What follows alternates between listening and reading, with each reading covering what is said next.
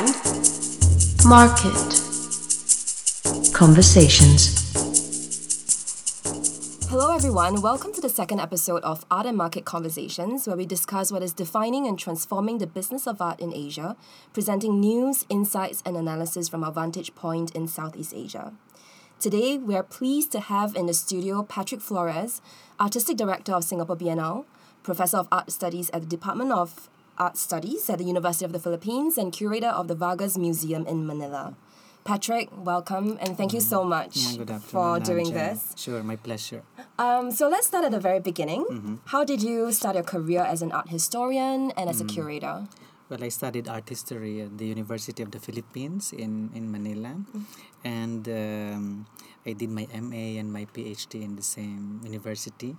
And my work as a curator was an extension of my work as an art historian. My BA was on humanities, so it was a larger liberal arts context within which art history was situated. So it was not a very specialized form of art history, but some kind of a history of culture through artistic practice. So it had a wider range in terms of materials to be studied. Okay. And how did you begin your career as a curator then? What was your first project? Well, my first project was to co-curate with Pat Hoffy the Philippine representation at the third APT. Okay. So at that time, there was no formal structures to educate the curators in the Philippines or in the region in general. So the international curators would turn to art historians or art critics, people who could write about the art or who could historicize the art in particular context. So in a way, the art historian and the art critic was the default interlocutor or the default I don't want to say informant, but the person who they could converse with about local art worlds, because there was it was difficult to access local art worlds, so there was this mediator. I see. And at that time, it was the art historian, the art critic who could write about it, largely in English and also in the local language in specific art worlds. So that was my first initiation into the curatorial scene within the art and Asia Pacific triennial. Okay. So that's like the first project, and it's a major one already. Yeah, but the APT at that time was working on this collaborative curatorial scheme in which they didn't rely on solely on in-house curation. So they were working on a vast region called Asia Pacific, so they didn't exercise that conceit to know everything about the region. So they wanted to work with curators working on the ground. So so that was only one level of the project. So the collaborative curation for particular countries, but there was also a general curatorial process within APT. Okay. And speaking about curatorial process, what is your curatorial process from accepting a project, like deciding what to do, to researching and to completing it? How do you conduct your research? What are the main guiding principles, etc.? Well, it should interest me. The project should interest me, and I have broad sympathies because I work within the humanities and art history in a post-colonial context. So one, it should resonate with my interest as art historian. So I have a larger narrative to situate what is art in the present. So it's not just what you see now, but what you see in the present in the context of a larger arc, of a longer arc, I should say. So it should interest me as an art historian. It should also interest me as a student of art in the region, that how it connects to my own efforts in the locality. So that way I extend the locality, but I also deepen it in terms of relating it with a wider context. And finally, there should be some kind of theoretical argument. I'm interested in how ideas and practices come together. So there's always a strong intellectual investment in the projects I do. I try to expand or widen or complicate the discipline of artistry or historicize the contemporary. So alongside this are ideas about what is contemporary or what is art historical. So yeah, ideas interest me a lot. So I always look for arguments around practices. Yeah. Okay. So, I mean, you've curated for a long time, right? And also you published Past Peripheral Curation in Southeast Asia in 2008. So that's 11 years ago. And yeah, Back in the day. back in the day. Yeah. Well, how do you see curating changing in the region in the past decade? Yeah, initially the curatorial process was in the hands of artist curators. I mean, there was no formal structure to educate curators, and so they were in a way assembling the plane in midair, no? And they, to some extent, became very powerful because they did a lot of things.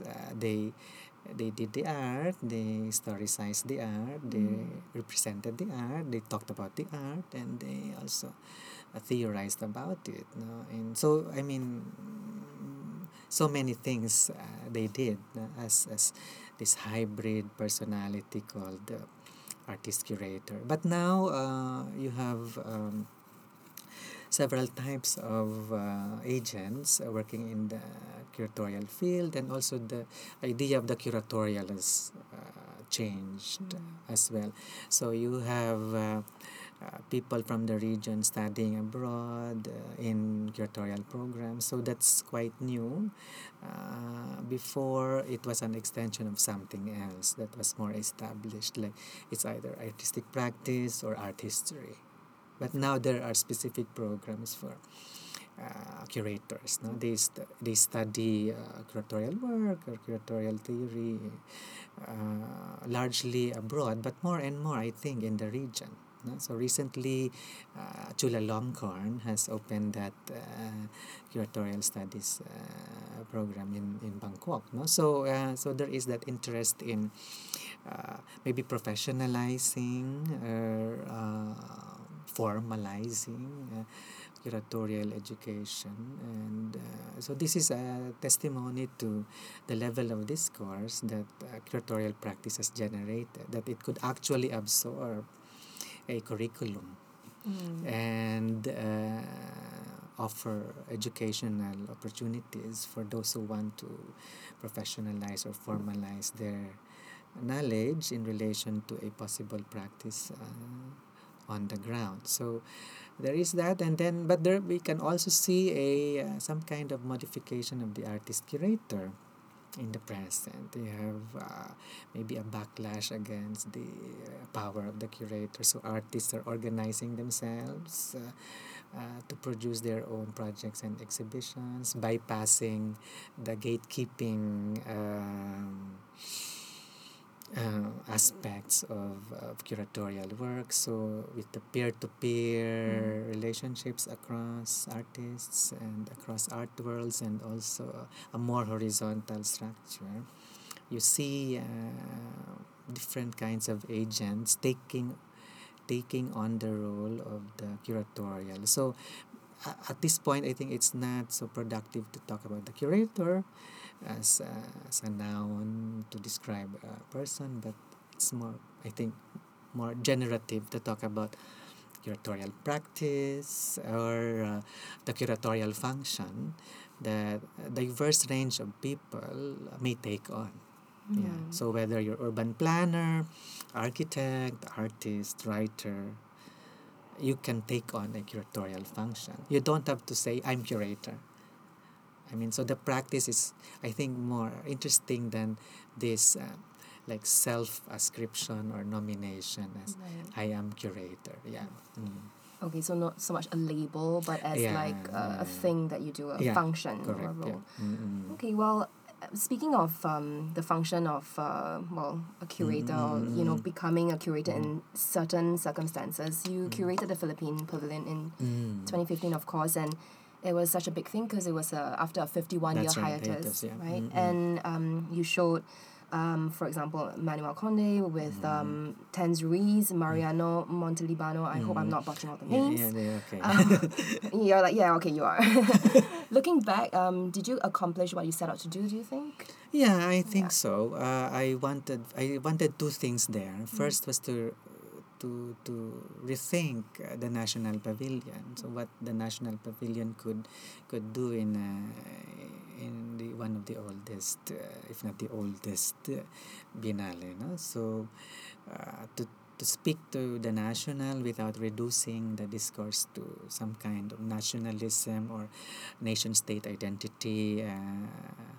Controlled by the state, no? Or government. So that's one. And then two, I wanted to do art history too. But I always want to like smuggle my my art historical work into my work as contemporary curator, and I wanted to do art history within the pavilion. And thirdly, well, I think three things, no? So, and then thirdly, I wanted to speak to an urgent issue at the time, which was the South China Sea, and how several countries around that sea, including China and other countries, and Philippines, of course, are contesting.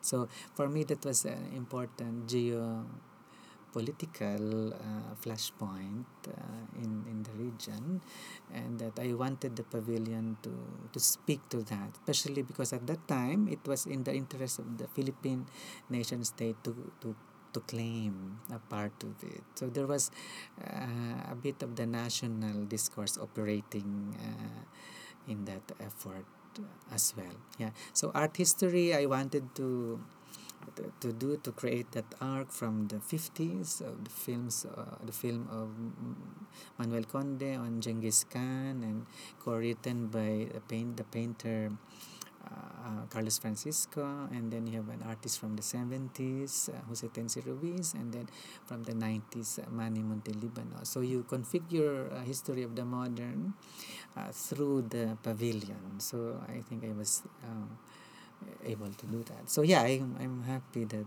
happened. Yeah. That's good. Mhm, Okay. mhm. Well, now we can move on to talking about the event that's about to happen. Okay, yeah.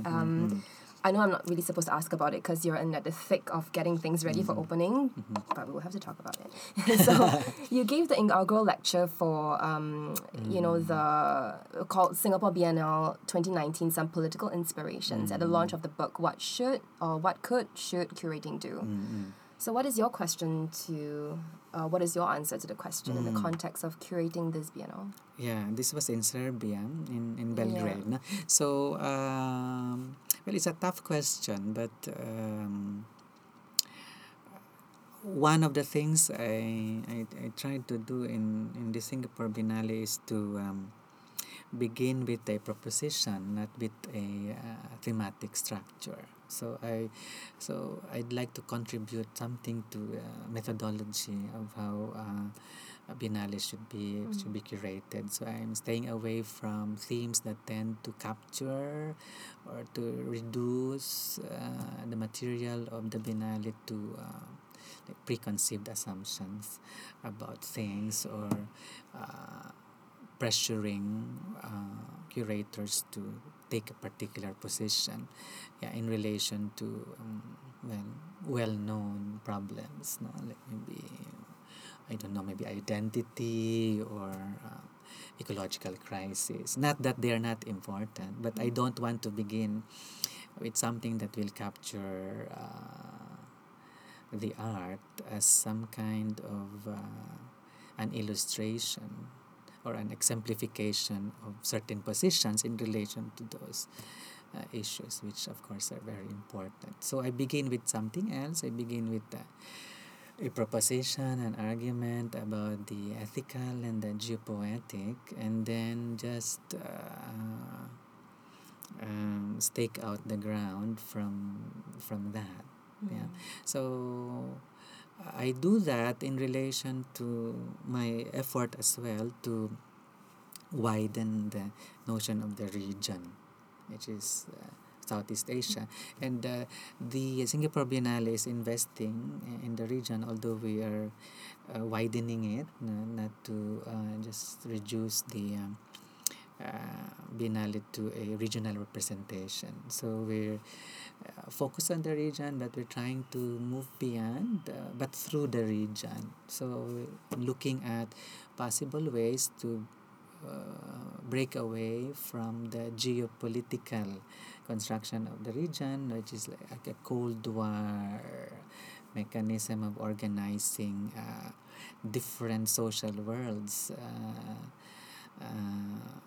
through colonialism and the establishment of the Association of Southeast Asian Nations in 1967.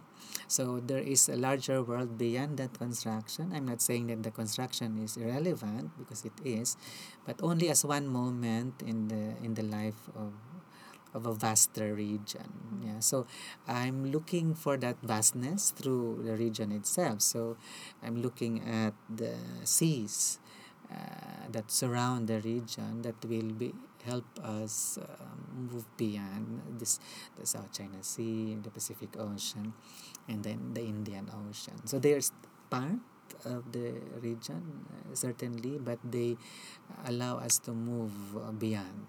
Yeah. So that's the geopoetic part, and then the ethical part responds to things that are not going well in the world, and there are so many, and that the contemporary art and contemporary curatorial work should speak to those predicaments. So that's an ethical position that the artist and the curator holds, no? So I begin with those, not with a theme. So that's one thing I like to do here, and then to support that aspiration, I introduced a particular method of research, and that is from the work of Raimundo Albano, an artist curator in the 70s in Manila, who had this exhibition in 1977 titled Roots, Basics, Beginnings. So at that time, he was concerned about the confounding nature of contemporary art, that it was difficult to understand, but there was a public that might be ready to take the chance to understand it. But as a curator and as an artist, he had to explain it through curatorial work. So he had this exhibition probing or exploring through works roots, where the work comes from. So it's basically ecology of the materials that the contemporary artist works on. Then you have beginnings, which talks about procedures, techniques, ways of doing things. So this pertains to materialization, how materials are transformed. And then beginnings talk about risks that the artist ventures into to make something different in the present world. So that was so with this methodology, the curator was able to explicate what was happening in the work. So when one is able to understand what is happening in the work, one is also led to an understanding of what is happening in the world, because the work is in the world. No? So there is no need to fall into that binarism of form and content, because the ecology and the sociality and also the materiality brought together by roots, basics, beginning. So that is the methodology I shared with the curators I am working with for this Binale. And finally, the title is an ethical argument of doing the right thing, which is of course a complex thing. It's not a simple matter of right and wrong or black and white. So, and the title comes from Salud Algabre, a revolutionary a woman from the 30s in the Philippines. She was a seamstress who took part in a movement against the Americans. They fought for immediate freedom and equality. And that revolution or rebellion didn't really succeed in the conventional sense of seizing power, taking over from the Americans. A historian asked her in the 60s, he asked Salud where she went after the revolution failed, and she answered in a way, she rectified the impression to say that no revolution fails, each one is a step in the right direction. So this is the premise I want to share through the Biennale, that each effort from all of us matters and counts to make the world better or different from what it is now. Great. Yeah. Yeah. Okay. It's really nice to know all the backstories and Yeah, all the yeah. inspirations, because I think, when we think of piano, we always think like, oh, it's like a festival, Yeah, right? yeah, and yeah. you did say also that you would like to turn it into an intersection between a festival and a seminar. Am I right to think It's right, that yeah. the seminar is actually easier to come to than the festival for you? Well, it depends where you're coming from, Okay. but I want to recover the joy of and the pleasure of the audience experiencing the work, and also taking in the energy of the contemporary art of the region, because it is one of the most exciting regions in the world today as far as contemporary art is concerned. So we want that, but as we enjoy it or take pleasure or delight, we think through as well. So I also don't see this binarism operating between thinking and enjoying, no? The works in the exhibition try to speak to those two aspects of the experience of thoughtful reflection on the one hand, and the introspection or deep thinking, and on the other hand, some kind of celebration of the artistic promise, no? So of course it's easier said than done, but we invest in works that are open to activation, but at the same time thoughtful, and not just playing to certain tricks of the spectacle. So so we're the festival seminar model is, I think, the most productive model I could think of. The festival came from the idea of the festival came from Albano too, who was the first Fukuoka Triennial in 1980. He represented the Philippines as curator, and he was asking, why is this called a festival? Because it was called a festival by the Japanese in Fukuoka, but he thought that it was too museum based, it was too modern, it was too Western, and that there were deadlines. Yeah, so he was like, there should be, like, it should be more relaxed, freer, more experimental. So he was asking why it's called a festival when it was too bureaucratic, formalized, institutional. So I think the implication was he wanted to release it from the burden of that modernist legacy of museum presentation. That's one takeaway from that questioning of Albano. Beuys, the seminar part comes from Beuys, Joseph Beuys, the German artist who thought that the museum is a place for a permanent seminar. That there should always be discussion, questions. Yeah, that's why we are also screening the documentary on Beuys at the projector within the Biennale. Okay. Yeah. Well, I'm looking forward to it. I mean, I agree with you, though, that it can't just be one without the other, because that's the unique position of the Biennale, right? To be able to combine them. Yeah. And, well, what are the advantages and challenges of co-curating, I guess? I mean, because I'm guessing in this event, I mean, you're one person, but you can't do every single thing. So you're also collaborating with lots of people, and there's some co-curation going on as well. Yeah, right? well, you share the blame. Okay, that's good. You share the glory, share the blame. You share the blame. And you also I benefit from different intelligences, I think. I chose curators from the millennial generation, all under 40. So I benefit from that generational perspective. I believe that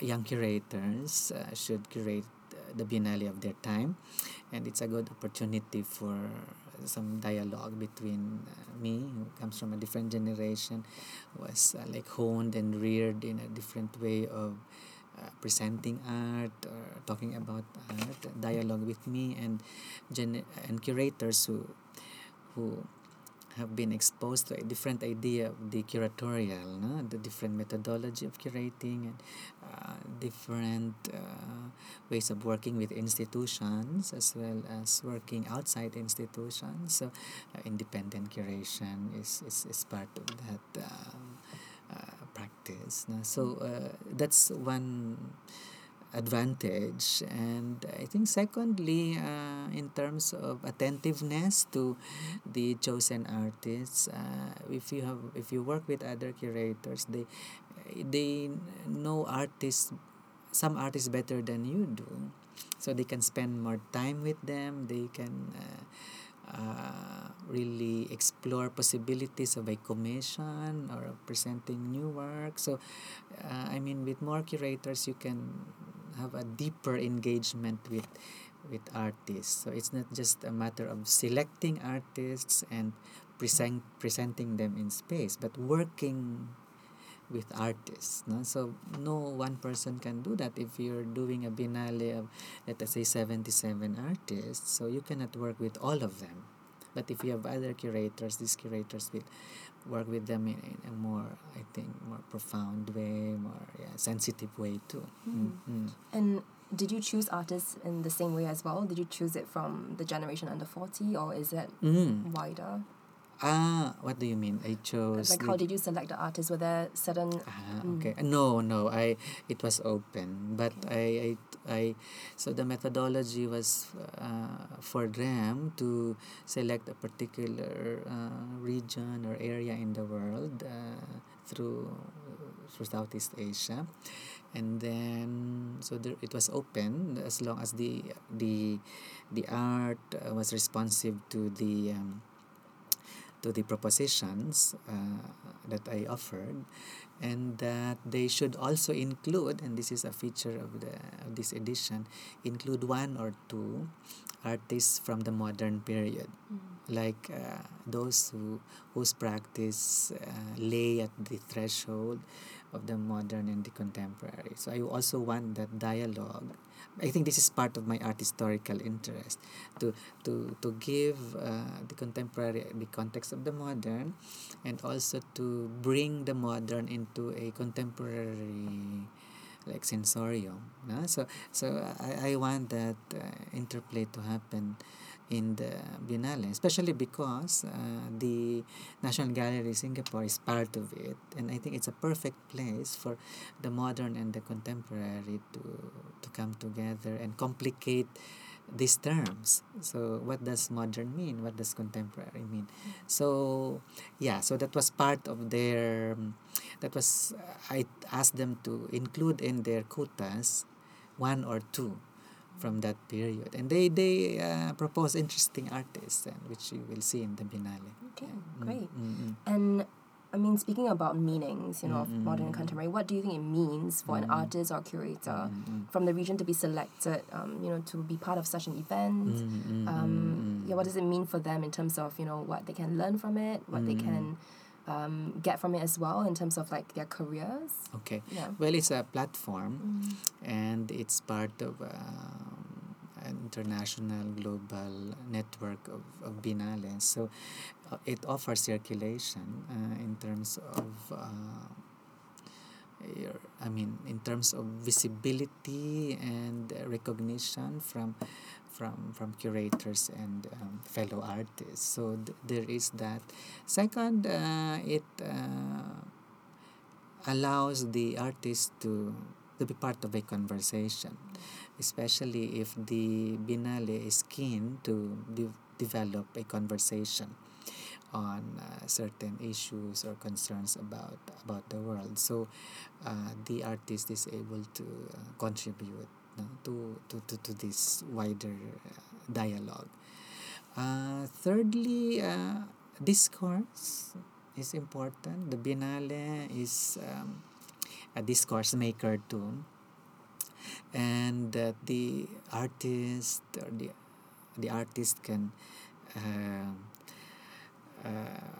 be part of that discursive project. No? So it's not just a matter of the artist doing work and presenting it in specific venues, but also allowing the work to take part in some kind of discursive conversation.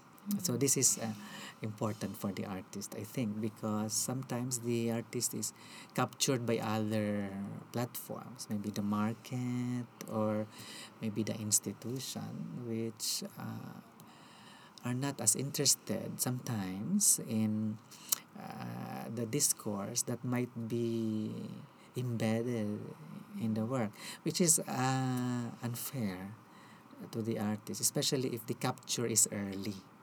Because if the capture is early, then curators tend to shy away from them, as if like the capture of, let us say, the market is a stigma.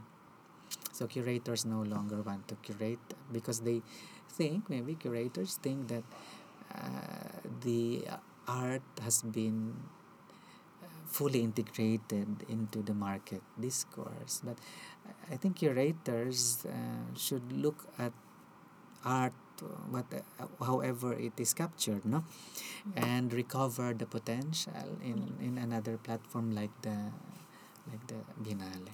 Okay. Yeah. So timing is really important.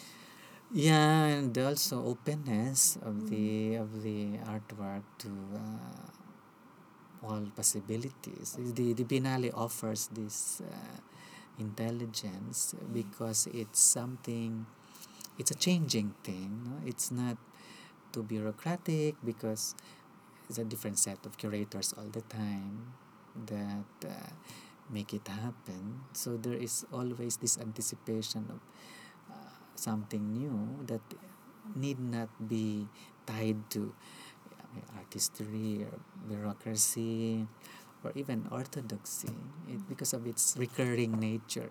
The recurrence is important because it brings new dynamism, energy, but it also could introduce fatigue or repetition. So, it cuts both ways. Yeah.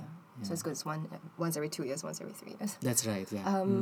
Well, speaking about markets, I mean, these events have been set to promote another form of market circulation, right? So, like artists who are regularly featured in biennales and triennales, they find their own exclusive circle of institutional and significant private collectors who acquire and promote their works. What are your thoughts about this? Yeah, it's complex because the market, I think, is part of the Biennale structure. When you work with artists, they work with galleries, and galleries also support the Biennale in many ways. They provide maybe transportation or freight, or they support in many insurance. So you also like that, turn yeah. to them. So I don't have easy moral judgments against the market. The market has a function a role to play in this ecology of the contemporary. But that the galleries are also interested in Biennale representation. The Biennale offers this prestige or invests a certain intellectual reputation that translates into marketability. Of course, it happens. One cannot control that. So it's that's why curatorial framing is important. That they presence in the Biennale, that the presence of the work or the artist in the Biennale makes sense curatorially. That it's not because he or she is the most popular, that he or she is the next big thing in the art world, but it's all mediated curatorially. What they do with the mediation, one cannot control. They can always profit on that. They can translate that into marketing terms, so that they cannot control. But you're working with the same artist anyway. So, but their practice lends itself to so many appropriations, no? And the curator of the Biennale is only one moment of appropriation. You also appropriate the artist in the context of the curatorial mediation. It's the same way that the gallerist appropriates that artist in a different context. So yeah. Okay. Well, speaking about curatorial mediation, I'm wondering also about art critics and their role maybe in Southeast Asia, because I don't feel like we have a lot of that here, like art critical writing. What do you think about that? Yeah, that's a problem. It's Yeah. always been a problem because in Southeast Asia, the better people, or the maybe people with the talent that we are looking for, are the ones who also do curatorial work. No? So because they do curatorial work, they cannot do art critical work anymore. No? They cannot. It's difficult because they present the work. Yeah. So, and secondly, art critics or those who are inclined to do it cannot find a sustained platform to present whatever they want to do. They cannot also make a living out of it. So the economic structure doesn't support the aspiration. And then thirdly, maybe the contemporary has also changed the idea of art criticism. There was a time when art criticism was about judgment, whether the work is good or bad, or the quality is this or that. But now in the contemporary, maybe the idea of judgment is being rethought. So what does the critic do? Yeah, if the critic doesn't judge anymore. So of course the annotation of the critic changes, and maybe we are at that stage of trying to find out how the critic annotates. How the critic annotates the work of art in contemporary time. No? So the writing also has to change. It's no longer just a series of conclusions based on unarticulated criteria of judgment. No? That the critic has to work through the work itself and find the language equivalent to the gesture, so that the rhetoric and then the method of writing changes. So there's greater level of the poetic, or also engagement with theory. So they all come together in trying to offer this equivalent gesture.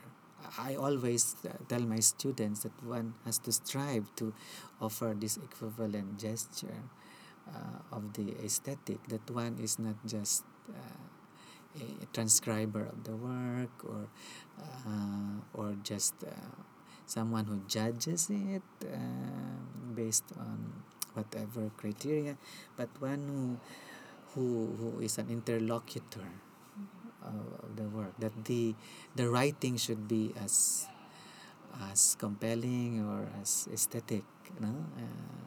If one can use that word, as the work being written about. So it's a challenge to the writer of the contemporary work.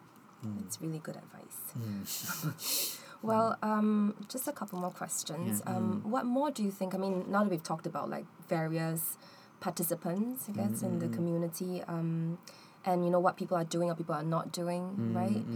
Kind of talking about that. What more do you think? You know, like artists, institutions, galleries, auction houses, collectors, curators, critics. I mean, what can everyone do collectively or individually to promote the making of art in the region or within each country that isn't yet done or isn't done quite enough? And also, is there something someone is doing that needs to stop? You know, because we're always talking about how, like, well, we can do more, but Yeah, then yeah. some things we could do less of. So what do you think about That's that? a tough question. Collectively, I don't know about if it's feasible collectively. Difficult to consolidate efforts in the region. But I think there should be more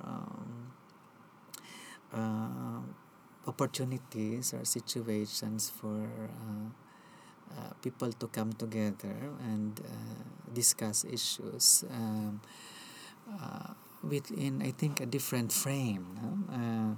Something that different from what we used to do. So the conditions of gathering should I think change, and we can take maybe a cue from what artist initiated spaces are doing, gathering people from different disciplines as they respond, let us say, to a locality or place like the city or the town. So I think this widens the public sphere. I'm interested in contemporary art as a public sphere, and I think it is the contemporary art world is in a strong position to propose a public sphere that is independent of, let us say, the media, or independent of institutions, no? And a public sphere that crosses disciplines and invites all sorts of persuasions to come, no? To produce something more complex or whatever. So yeah, this production of the public sphere interests me a lot. So I think people can do more, meaning that museums can open up their spaces for this. The art market can also do their part by the art galleries, for instance. The primary market facilities can do their part by creating certain conditions for their artists to be part of the discourse. And this is one of the aims of the primary market, to develop artists, which I think galleries are not so keen in doing anymore. So how do you develop artists, and how should artists within galleries make demands on galleries to have a development program for them, that they should be that they should be written about through catalogs, that they should be given the chance to be in residencies, to just look at exhibitions, no? So I think artists should make those demands, and galleries should respond to those demands, that they should really take this development seriously, this developmental function of the primary market, no? To fulfill the potential of the artist, not to just milk them for the art that can sell, no? Of course they do that too, but if the artist wants to really work with the galleries, that the gallery should do something more than just sell the work. So, yeah, I think so that feeds into the larger public sphere aspiration that I was talking about. Mm. And I mean, it sounds as if like the artists, the curators, the writers, then they don't really have much power then, to say something or do something about these, because it's like we're talking about institutions or galleries with spaces. So what can they do? I mean, as an emerging artist, like with your students, what do you tell them to do that can help them to really carve a space for themselves or get them started? Yeah, that's difficult because it's a big sea, no? And you sink or swim in that situation. But I think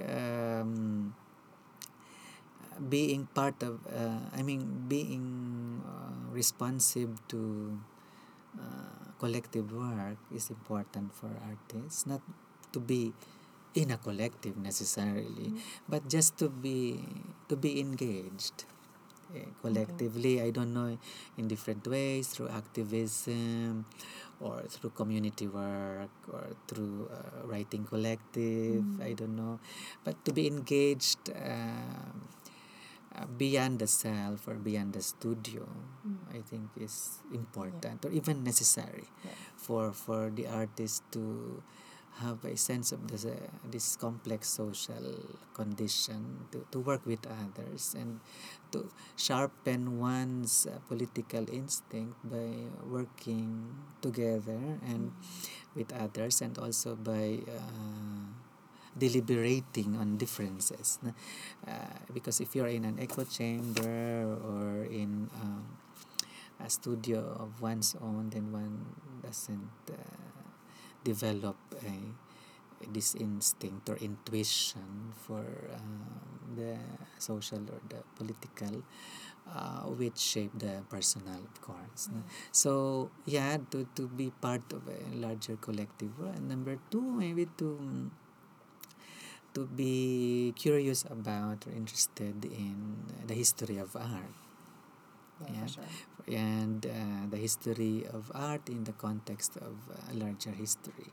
So people should be curious. I mean, artists should be curious about that, no? And I don't see that. No, I don't see that often. A curiosity for things that have gone before them, no? And then thirdly, generosity and patience with other people, and also with the work of other people. And artists, some artists I try to observe when they look at the work, and they don't really spend time with work that whose aesthetic is different from theirs. They're not interested in works that are not kindred, no? So I think that's wrong, and that's not productive. You should be interested in what you don't like. In other perspectives. In other, because it encourages. If you just like what you like, then it's like social media. Just go down that you one like track. to be liked. So there should be this curiosity, for things that are different. Okay. Well, the very last question before we end this, what projects do you have coming up? And in general, what are the overarching goals you have for yourself in the next few years? What is your 5-year plan? No medium-term plan. Yeah. I'm continuing this South by Southeast project, which I started with Osage in 2015. It tries to expand, complicate this idea of the Southeast, of Southeast Asia, primarily by looking at other coordinates of the South or the East or the Southeast taken together elsewhere. It's in a way speaking to the Global South aspiration, but this project is different because it has also the East.